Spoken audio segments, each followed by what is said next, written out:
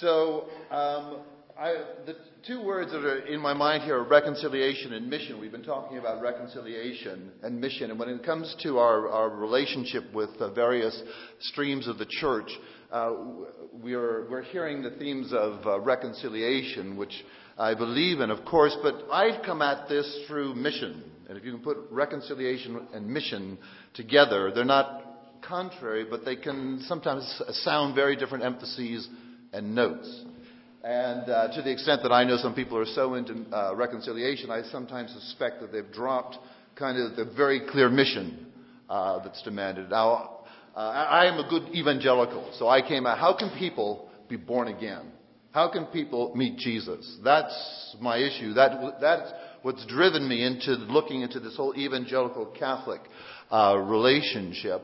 And when I was in YWAM for 17 years, and 8 years of that I spent in London as a street preacher. So I want to see the mission side. I want to see that clear, ye must be born again, and don't forget to say it in King James, please. And but you see that in John 17. You see that same mix. You know, where it says Jesus, we all know his high priestly prayer, that they may be one. What he's praying is he's looking down over the valleys and the vistas of time, and it's one of the few prayers, it may be the only prayer where he specifically prays not for immediate circumstances, but for you and I. I pray, Father, not just for these, but for those. He's looking down at us. And what does he pray? He prays for oneness. At the same time, with that great emphasis, it's clearly on the heart of God and his Son as he's here, the revelation of what the Father's heart is, that emphasis on oneness. Why? So that the world may know. And you see this mix of reconciliation and mission all together. Very clear. And so they're not to be separated. But if I have to say what's my emphasis, it's been coming at it. How can we do effective mission amongst culturally Catholic people? What does it mean as evangelicals to do effective mission? To see our message come across? And I'm going to be in this talk, I'll be mixing observations. I'm going to tell a bunch of stories. That's what I'm going to do. It's going to be mainly people I've met, incidences that I've stumbled into in my research. And I'm thinking of a little bit like Acts 15. Where what happened when you see the church gets together at Acts 15, they tell the story of what God's doing, and then they reflect on it biblically, and then they ask questions. And I'm going to be having some scripture, telling some stories of what God's doing, and then some questions, both about what he's doing, and then about maybe beginning to look at some questions about who we are as evangelicals, because we have strengths and we have weaknesses. I won't say too much about our weaknesses, because frankly, I'm not sure I know them clearly enough. When you say to a person, what's your accent, unless they've traveled, they say, I don't have an accent. Everybody else has an accent. You don't recognize your own accent. You're the norm, and everybody else adds these funny sounds to it.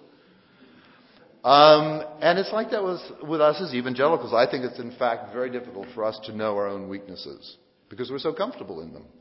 And that is part of why we need this widening out to connect with other streams in the body of Christ, the non-evangelicals or the non-self-declared evangelicals.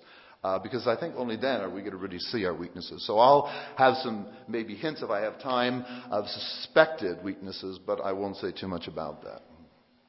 I got involved in this. I grew up as a Roman Catholic. I went to Roman Catholic boarding schools. I was confirmed. I took St. Jude because he was the saint of impossible cases, and I thought he would be good to have on my side. And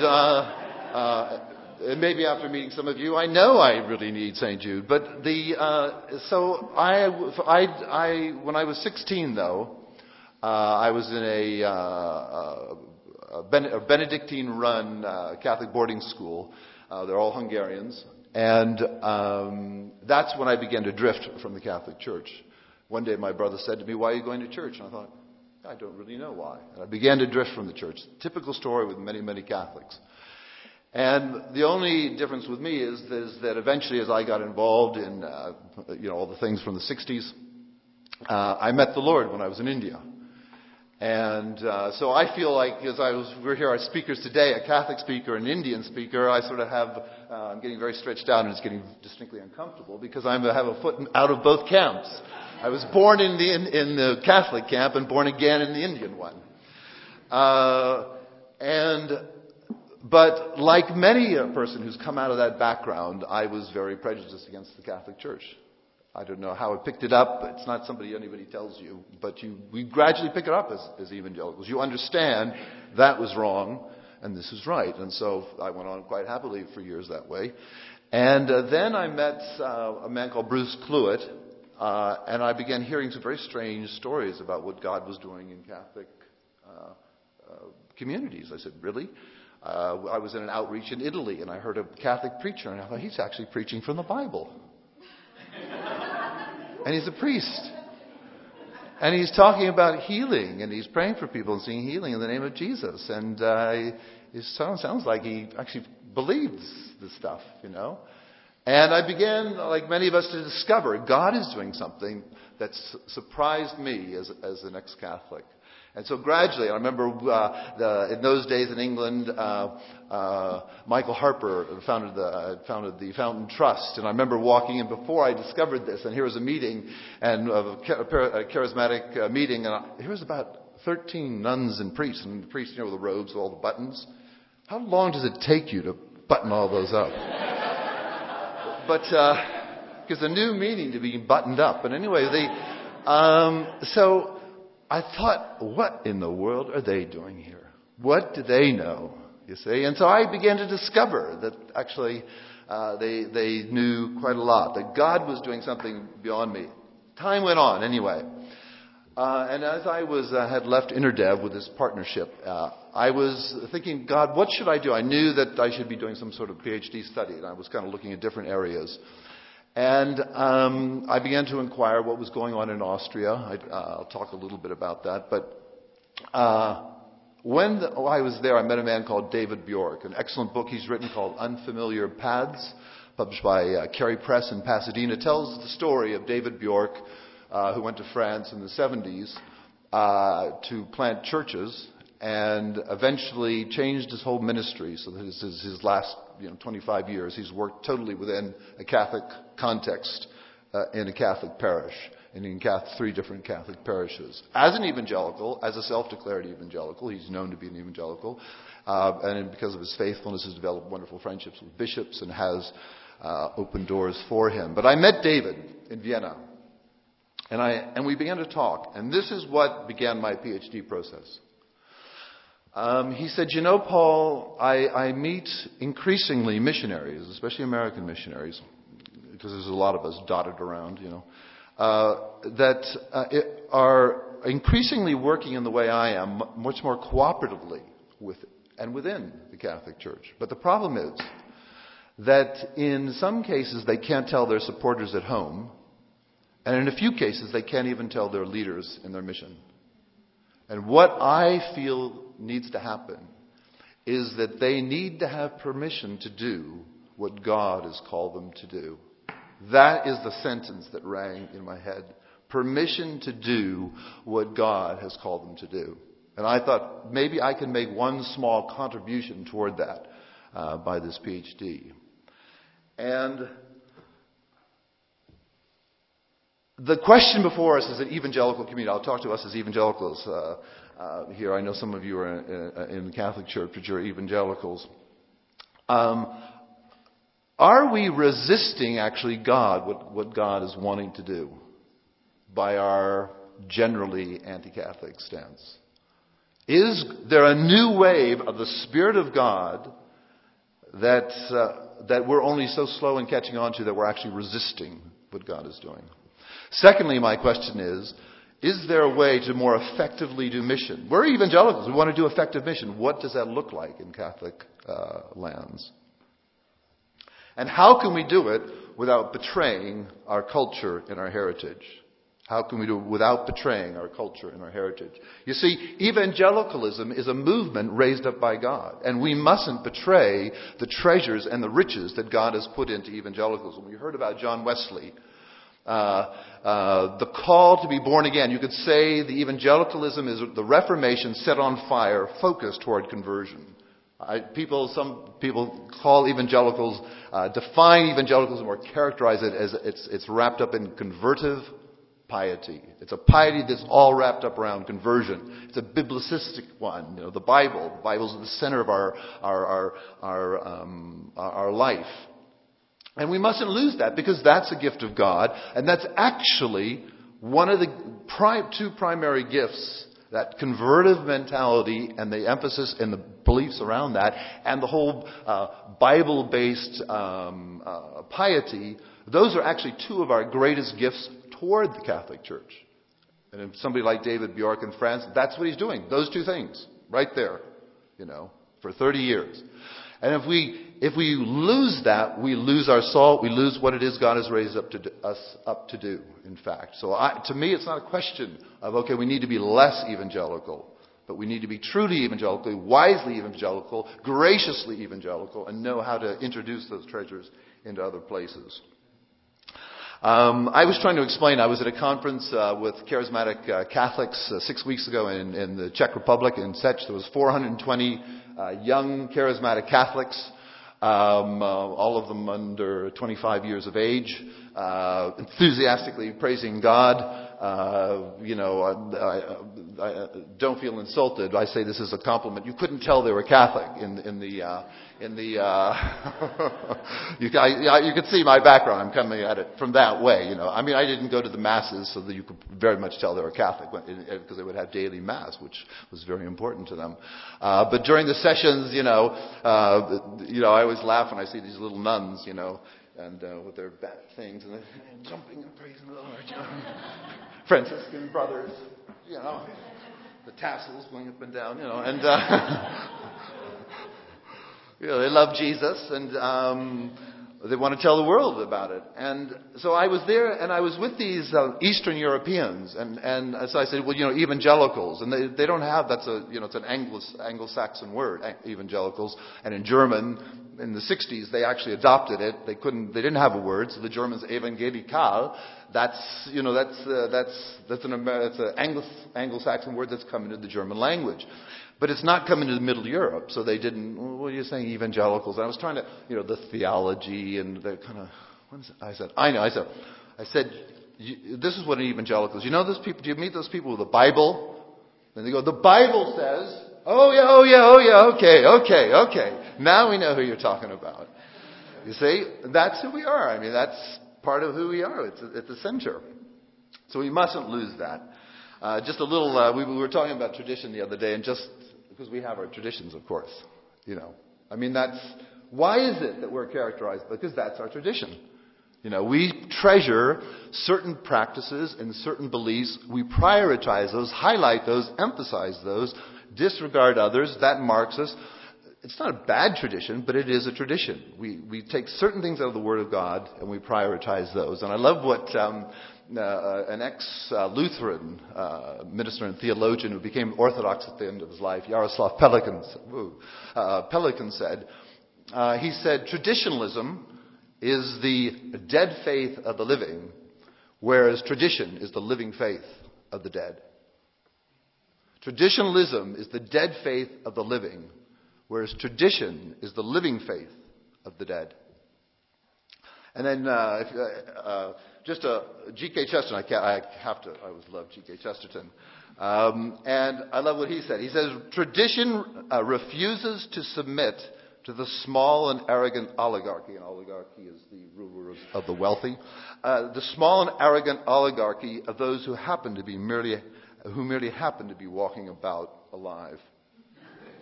All Democrats object to men being disqualified by the accident of birth. Tradition objects to their being disqualified by the accident of death. You have to love G.K. Chesterton. I was telling you about what happened in Austria. Is that I think it was around 1996. There was a visa crisis. All these missionaries, especially American missionaries, were beginning to be kicked out of the country.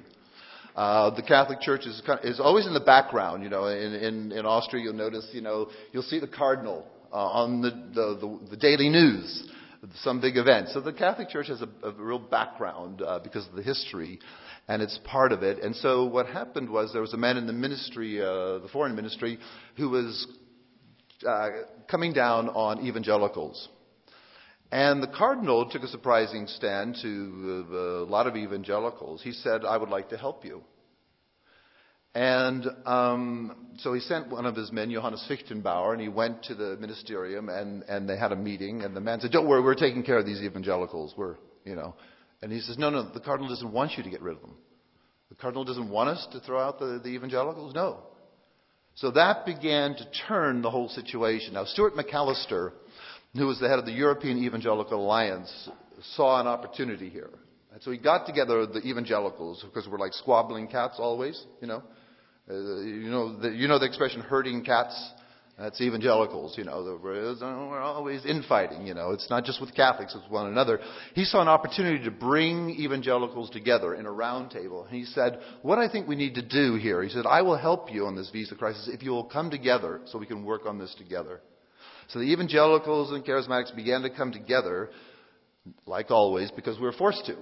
We got to stay in the country, so I guess we better do something together, But when they saw the cardinal was actually helping them, not just words, but he actually helped them to do their ministry, that spoke volumes to them. And out of that began this round table.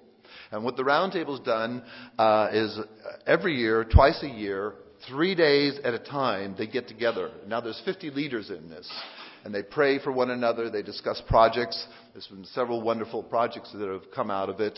They've had 2 big meetings in St. Stephen's Cathedral. The first time that officially Protestants were sponsored to come into the cathedral, where in the Reformation outside there had been martyrs and the Protestants had been killed. There were several Lutherans, but the vast majority of hundreds that were killed were the Anabaptist types. And so they had some reconciliation meetings. The second time, the Cardinal Schönborn actually apologized for the wrongs that were done. And then they had a big Jesus Fest, where thousands of, again, evangelicals, charismatics, Catholics, all coming together. And these are the type of things that the Round Table was able to do.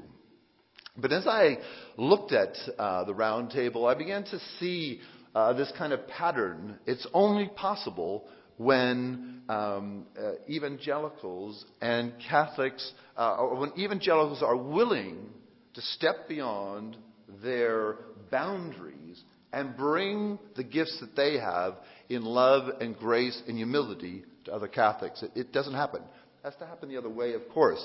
Catholics have to be open. But I'm not talking to Catholics now. I'm talking to my community, the evangelical community. So I'm looking at what is our mindset and what is our responsibility to be.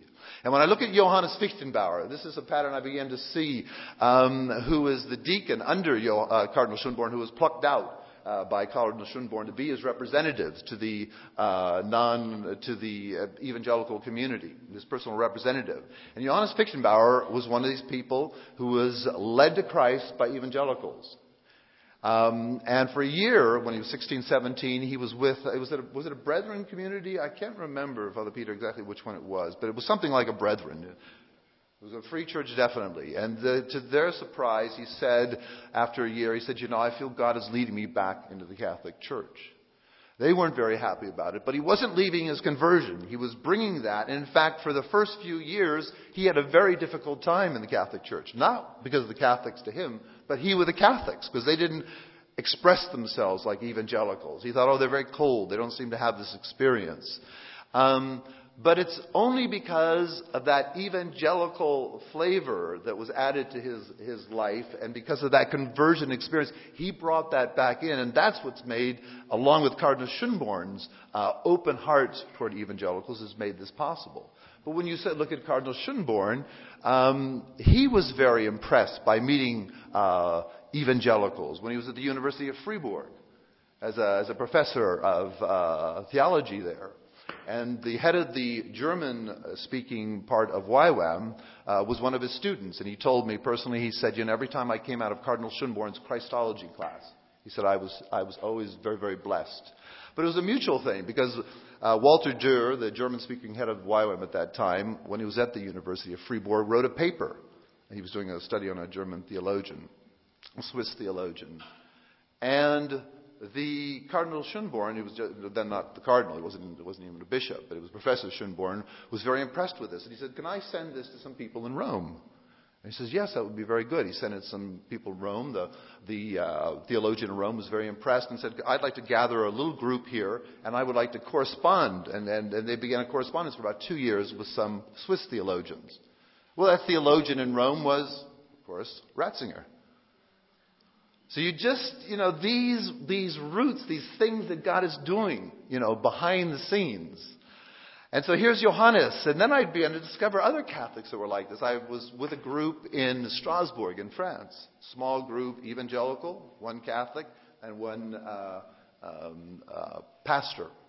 And when I talked to the French Catholic, who was named Professor Lavalois, I think it was. He was the head of the Department of Sociology in the Archdiocese. He said the same thing to me. He says, "I was led to the Lord by evangelicals." Now, here's people that have this personal relationship with Jesus, which I would suggest is the thing that we evangelicals are most concerned with. Are we most concerned with maybe, denomination X? Most of us are not.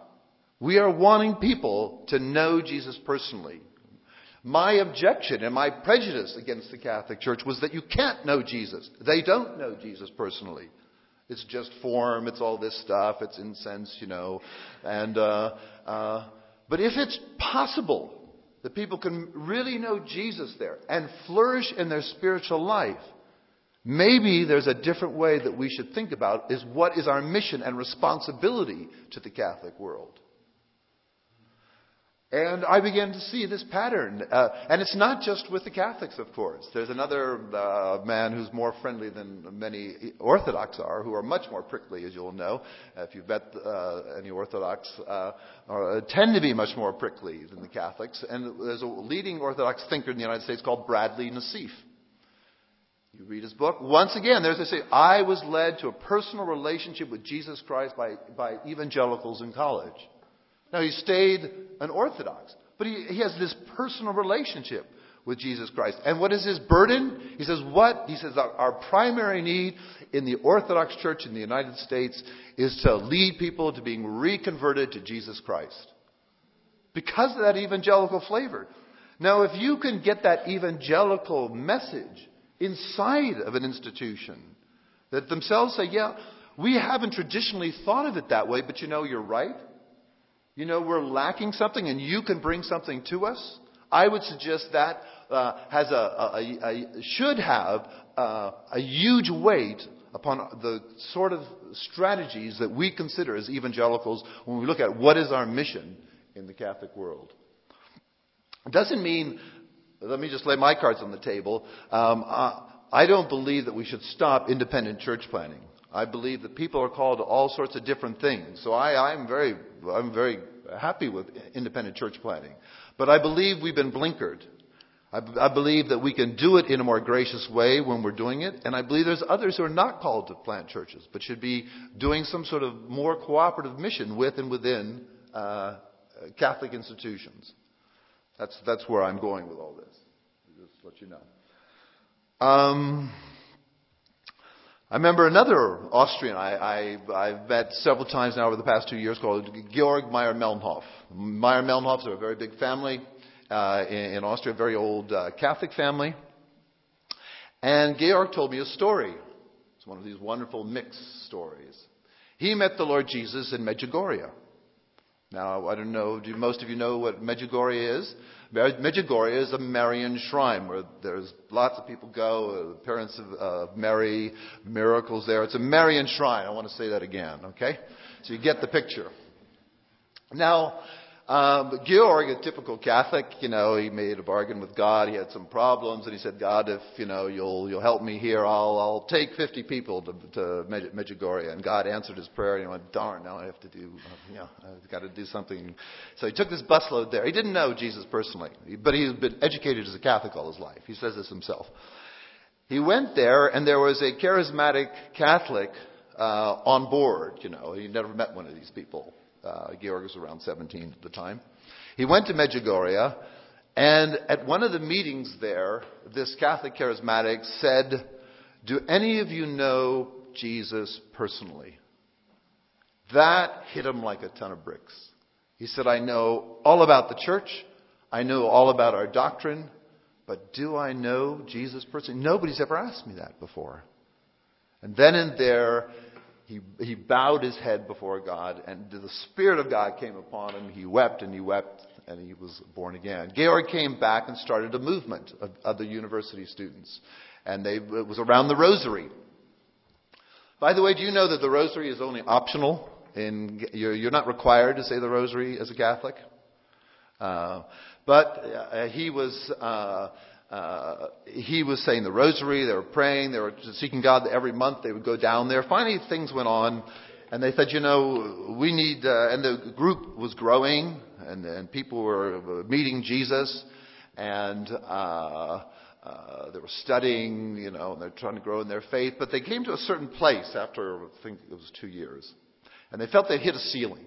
And they didn't know what to do. They felt we need to go further. And they went to, by then, Professor Schönborn had come to, and he was the Bishop of Vienna. And he went to Bishop Schönborn, and he said, "What should we do? We're struggling. We've got to a certain point." And Bishop Schönborn, he says, "Well, I think I have something for you. I've got an answer for you, but it's slightly unusual. You have to be willing to do this." He said, "Why?" He said, "Because the man I'm going to suggest to you to go to for your help is not a Catholic." So in other words, this is a city of almost 1 million people, lots of priests, lots of bishops, lots of good people. Bishop Schönborn doesn't pick out any of those Catholics. And he says, who you need to go to is Bruce Kluet, who was the Youth of the Mission leader in Austria. And he says, Georg looked, "Are you sure?" "He's your man. Go to Bruce Kluet." That's when you can turn on your kind of bishoply, whatever the adjectival form of bishop is, of authority. Go to Bruce Kluet. And so Georg went to, and for the next 2 years they did training. And they took all their leadership through this. And Georg said, "My mind was completely widened to understand the body of Christ much more widely."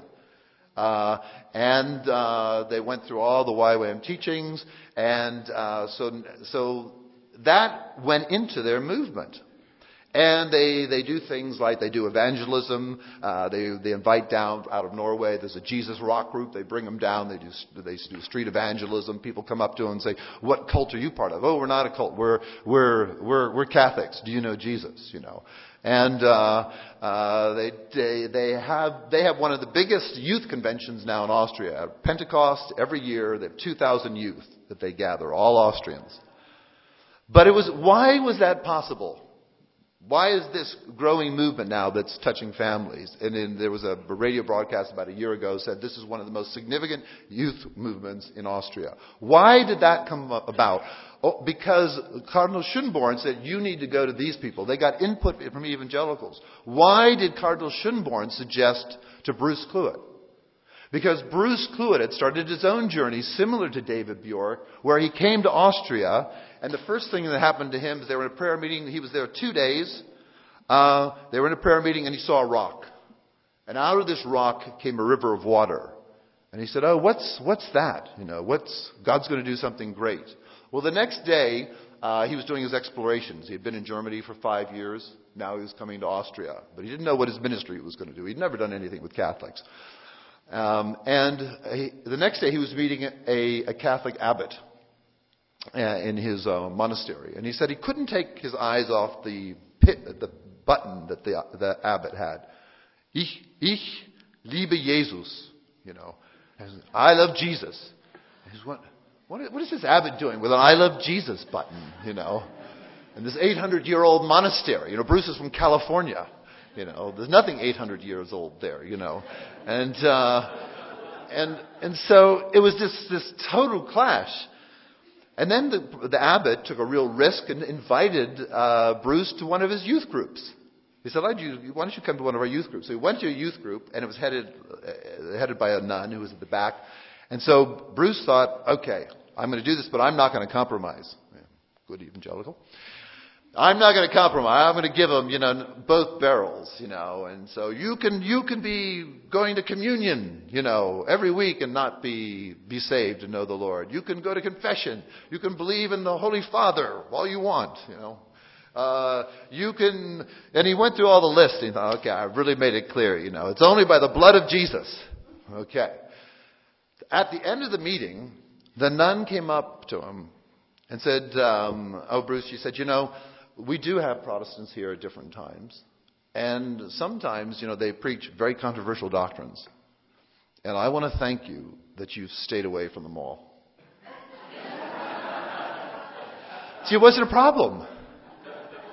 She believed, yeah, sure, you can believe all that and still be a Catholic.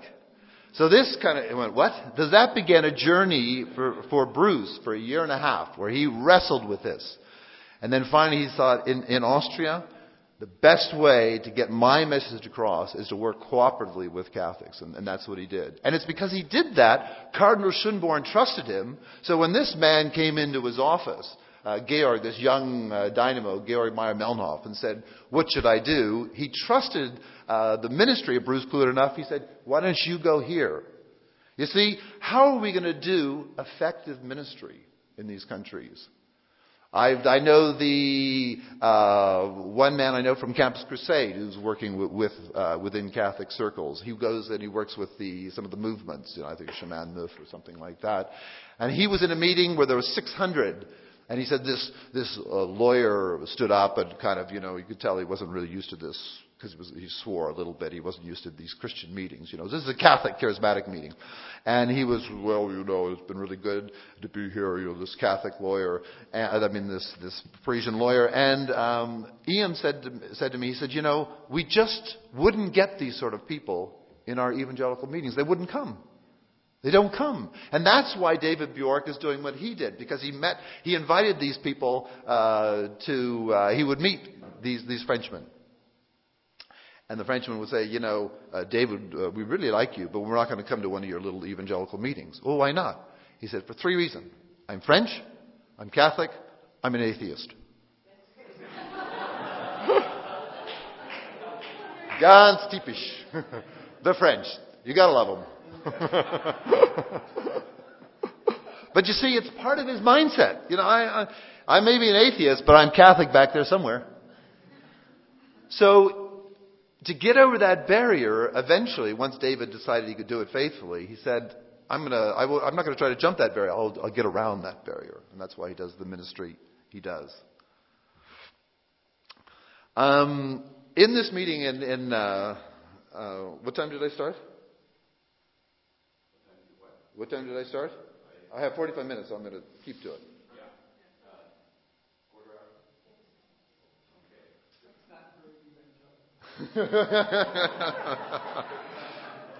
Well, it is in the Greek because it's good news, isn't it? I'll be done by 45 minutes. So I think you started at 25 after. Oh, I feel better. When I was in the Czech Republic, in these circles of Catholic Charismatic Renewal, there is a man who's greatly respected called Father Raniero Cantalamessa. Some of you will know of him. And he's the preacher to the papal household for the past 25 years. When Pope John Paul II was on his deathbed, he actually said, could I please have those notes?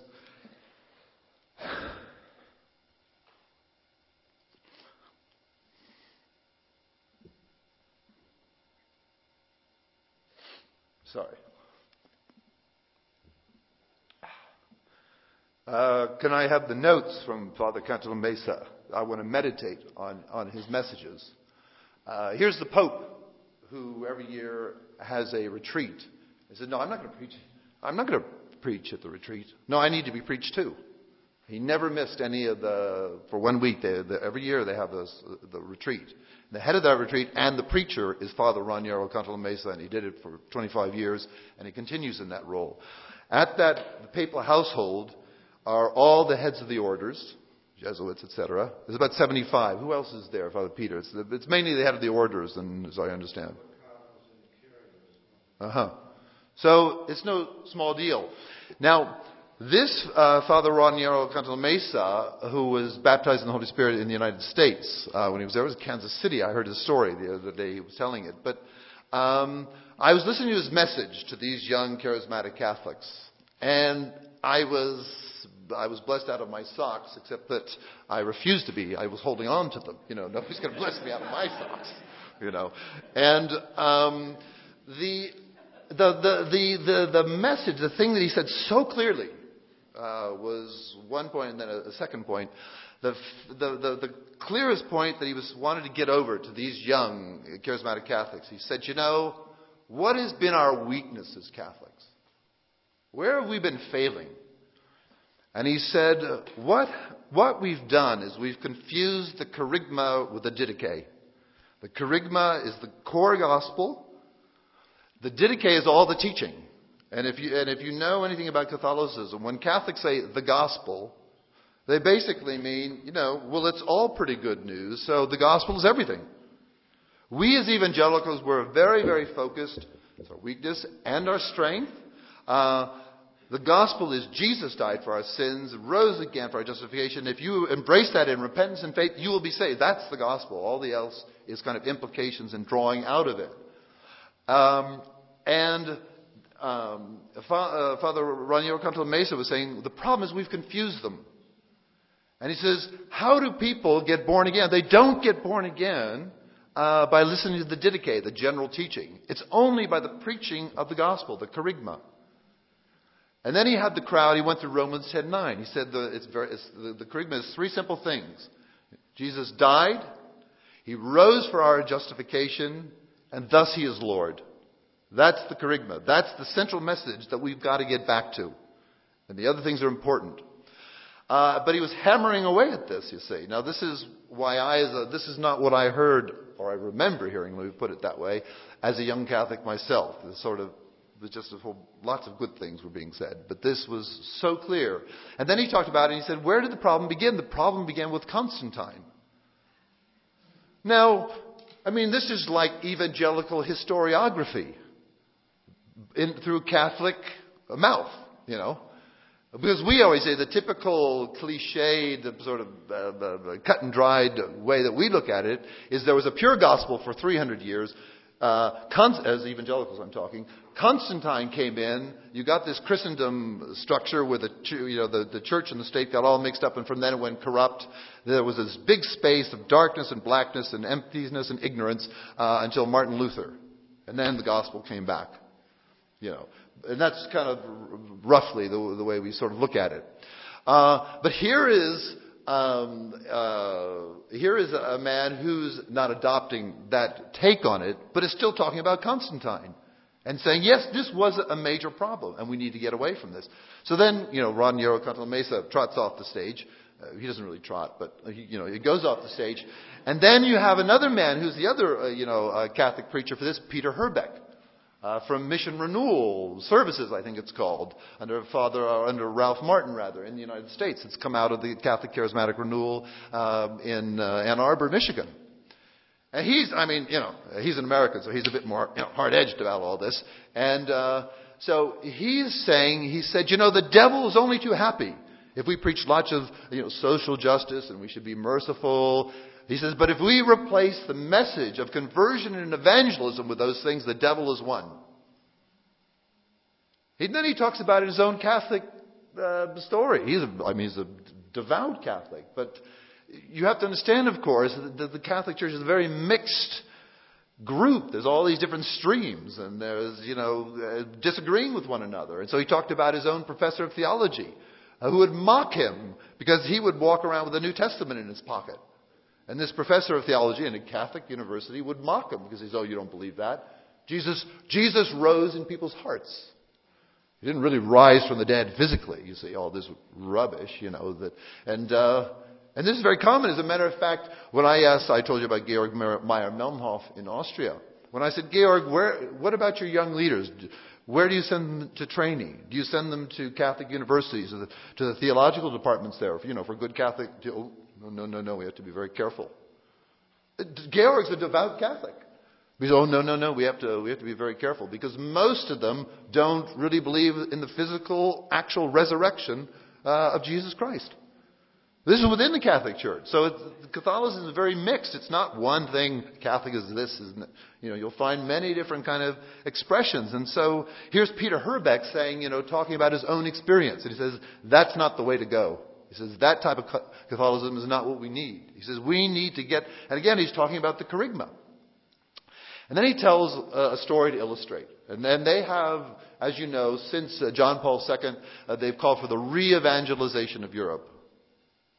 We need to re-evangelize Europe. And so that's begun to sprung up, especially through what they call the ecclesial movements, the non-parish structures, all these movements that have come up within Catholicism. Catholic Charismatic Renewal being one of them. And so they've started these evangelism training centers. So Peter Herbeck was telling about one when they've been doing this for years. And they had this little old lady who came to one. And she was responsible in a dying Catholic parish in Detroit or somewhere. I can't remember where it was. And she was very discouraged. And she said, we've been doing this for 25 years.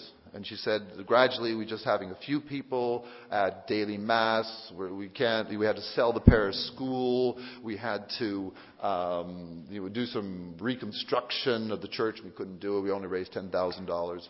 And then as she went through this 2-week course at evangelism, at the end she said, you know what? I realized what I've been doing wrong. I've been doing it all wrong. Because I've assumed that everybody, she was responsible for all the catechetical material, all the catechisms, the teaching that they would take people through. She said, I realized my mistake. I've assumed that everybody who's come in because they're a Catholic are Christian. I can't assume that. They have to be evangelized. I've got to tell them about Jesus. They have to be born again and converted.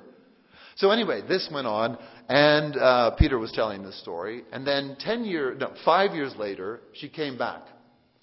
And she said, well, let me tell you, Peter, what's happened.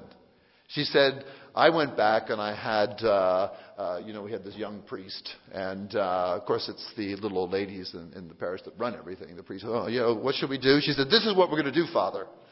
We're going to change, all our catechism material now. I know we're going to use it, but what we're going to do is we have to take the responsibility for everybody who comes through. We have to initially tell them about Jesus and make sure that they're converted, lead them to Jesus Christ. So they did that. 5 years went by. She came back and reported to Peter. She said, you know what's happened? She said, we've seen in the last 5 years 700 people receive Jesus Christ as their Lord. And she says, now daily mass has gone from where there used to be just 10. Now we have 250 people coming every day to daily mass. And we just raised $100,000 to start rebuilding our church. Now this is the Catholic Church, you say. This is what happens if people are willing to bring that kind of message that we have. That's the evangelical message. We have no problem with that. I'm happy for people to meet Jesus. Then he was telling another story, and this is where Turkey comes in, And when I heard, I said, Turkey, you have any connection to Turkey? I thought instantly, Jason and the International Turkey Network. And he said, well, 2 years ago, I think it was, we took a pilgrimage. We go on mission trips. Catholics go on pilgrimages. Okay, so they went to a pilgrimage to Ephesus. And so when they were there was a very discouraged Armenian priest, Armenian Orthodox. Is it called the Armenian Orthodox Church? It's the Armenian. I think it's Orthodox, isn't it? Yeah. And I don't even know how to pronounce his name. It's D-R-T-A-D. Durtad. Ah, excellent. So, good. Well, you can maybe fill in because I've got a very rough story. Tell me if this is right. And they said he was very, very bitter at the time because he had just been exiled by the Armenian, patriarch. And so they were on this prayer trip, and again, it's one of these troublesome little ladies. Oh, Father Durtard, as he tells his story, he says, you really have to forgive. And they were saying he was very, they said very intellectual. He wasn't very responsive to the Spirit. He was very kind of closed up. And so they were talking to him, and they said, well, you really need to, forgive. And so they said, can we pray for you? No, I don't need prayer. Can we pray for you? No, I don't need prayer. Can we pray for you? Okay, enough already, as we would say, So he let them pray. And then the way that Peter was telling the story is the Spirit just came upon him. He broke down weeping. And he said, I must go back to the Armenian patriarch. He went back, and he said, I don't know what you call him. Do you call him Father, the patriarch? Pater, And so they went and he said, I have to ask your forgiveness. And the patriarch said, I have to ask your forgiveness. And they were reconciled. And then the patriarch said, well, you should stay here. You can come back. Because, he was very upset because he'd been sent out to the provinces instead of being in the center of things. And so the patriarch said, all that's forgiven, come back, join us. And instead, Father Durtad said, no, I feel that my call is to be back with the people where you sent me in exile. And apparently, and maybe you can just fill in the details here, a wonderful work of God began to happen in that Armenian community where he went back. He's back in Istanbul, and that work is going on. So is that what the way that I heard it is there's all sorts of fresh new life breaking out amongst the Armenian church back there. Finished teaching life in the spirit classes in 4 Armenian churches, and they brought together a group of 150 after that to pray for all of them to be baptized in the Holy Spirit. Yeah. So again, these surprising things when we allow some of the riches that we have to go into these areas that we think, well, it can't be done there. All right. How much more time should I take? No, be frank. Don't be. I don't want to go too long.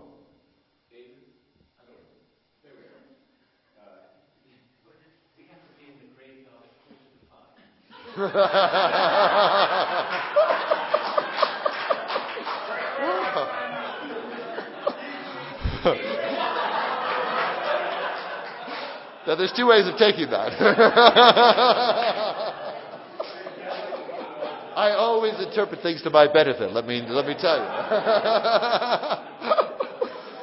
You can take it, keep preaching me away from it, or I keep preaching. We're going to end up there, brother. I love this reasoning. I've never heard that sort of reasoning back in the graveyard. So I'm going to use that with my own family. Well, we're going to end up, let's see, I'm going to probably die in 30 years. So working back from there. Okay, I'm going to stop. I'll say take 2 minutes then. I'll just take 2 minutes. I'll just read this little. I love this. I was just Father Peter reminded me of this book a couple of years ago, and I was just reading it again. A wonderful book, A Man Called Mr. Pentecost, by David Duplessis. And it's an old book. Those of you from this will remember Logos Publishing. Yeah, whoa, the old days. And it's the story of a Pentecostal preacher from South Africa who, with Smith Wigglesworth, prophesied over him in 1936 and said, God is going to do, the greatest revival is yet to come of the Spirit, but it's not going to be it's going to be in the historic churches. And this, David Duplessis is going, what in the world are you talking about? Great. And then he said, and you're going to be part of it. Whoa, and this was not very pleasing to David Duplessis, but he waited, and it's the story of his expanding life. Amazing story.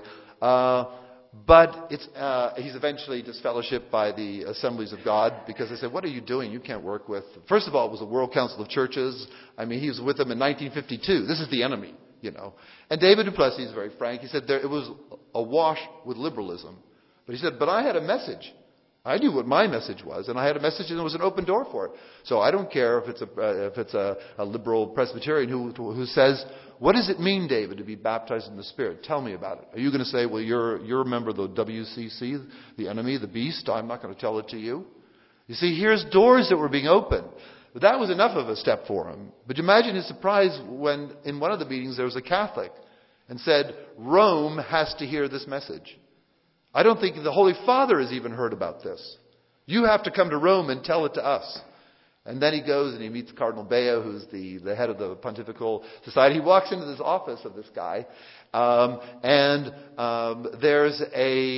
all these Pentecostal books. This is 1961, I wasn't even a Christian. This is way before any of this. This is way before the charismatic movement had broken out generally in the Episcopal Church, etc., and outside of the Pentecostals. It was way before, and he's there, and here's this man, and so David du Plessis says, why in this Vatican office do you have all these Pentecostal books? He says, because the Holy Father has told us that we need the Spirit to have renewal in the church. This was the theme of Vatican II, to have renewal in the church. And so, who knows about this? So the Pentecostals. So I want you need to study everything you can about the Pentecostals. Then they said, who can we talk to? And they went to the World Council of Churches. And they said, there's only one man who'd be willing to talk to you. To tell them the Pentecostal message. Here's some people are asking, what does it mean to be baptized in the Spirit? How can we have life in the Spirit? And there's only one man they can find who's willing to talk to them. And that's David du Plessis, you see. So he goes in the heart of Rome, he's able to share. And then, things go from there. And it's part of one of the preparations for Vatican II. So if we are willing to be flexible in our thinking and to say, oh God, are we resisting something? Are you doing something new in these days? And what impact should it be having upon our mission strategies? I think we can see that God can do surprising things in surprising ways in surprising places.